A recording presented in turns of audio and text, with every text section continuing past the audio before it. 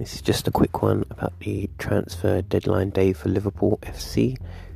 There's Ben Davies on a medical at the moment, so as long as he passes that, he should be the new centre-back for Liverpool. And also there's talk of Ozan Kabak from Schalke, I believe.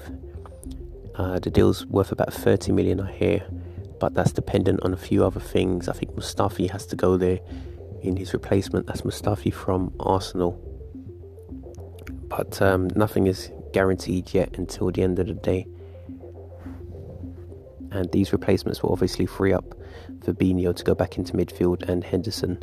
But whether they're going to be permanent or not, because there's Matip still waiting to come back to fitness and Gomez is another question. And I think Phillips has played well back there. There's also Reece Williams. So I'm not sure what's going to happen there. Phillips might get not sold off now, but later. He's good aerially and he's tall, but something there I think is not, right. Klopp doesn't trust him as much. He could have played a lot more rather than Henderson in defence.